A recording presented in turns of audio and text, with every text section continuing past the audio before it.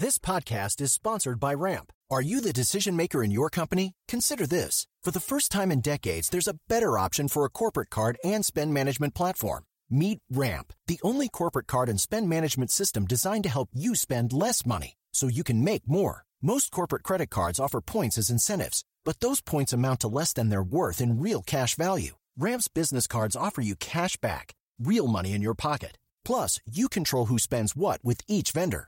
And Ramp's software collects and verifies receipts automatically, which means you'll stop wasteful spending and close your books in hours instead of days. Businesses that use Ramp add up to 5% to their bottom line the first year.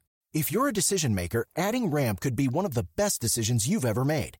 And now get $250 when you join Ramp for free. Just go to ramp.com/easy. Ramp.com/easy. RAMP.com/easy. Cards issued by Sutton Bank and Celtic Bank, members FDIC. Terms and conditions apply. Today is August 26th, and you are listening to Transport Topics. I'm Esmeralda Leon. Besides offering higher pay rates, what else can fleets do to recruit and retain quality talent? Michael Freeze talks with Driver Reach CEO Jeremy Raymer. Tune in to our latest Road Signs podcast at ttn.ws/roadsigns65. Now let's dive into the day's top stories. Matthias Karlbaum has been appointed CEO and president of Navistar International, effective September 1st. Since April, Karlbaum has been leading the post-merger management of Navistar on behalf of Munich-based Traton Group. Karlbaum will succeed Persio Lisboa, who has held the position since July of 2020. Karlbaum previously was executive vice president of commercial operations at Traton brand Scania AB, where he worked in sales and international markets.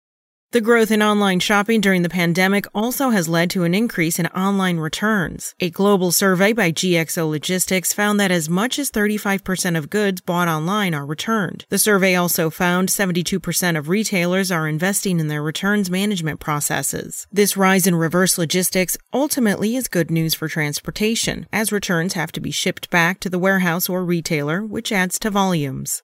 Bollinger, an electric vehicle startup based in Oak Park, Michigan, said yesterday it will sell Class 4 and Class 5 electric commercial trucks in addition to the Class 3 vehicles it unveiled last year. Bollinger's B1 SUV and B2 pickup are among the anticipated crop of forthcoming consumer electric vehicles. But the startup has turned to the high-volume work truck market to sustain its operation. The company hopes to start building prototypes soon, and production could begin in 2023.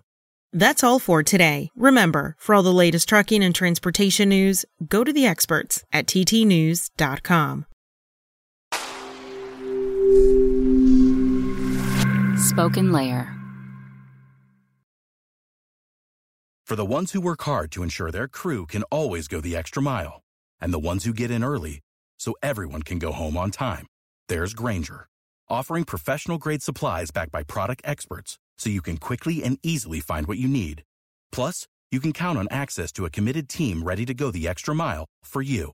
Call, click Grainger.com, or just stop by. Grainger, for the ones who get it done.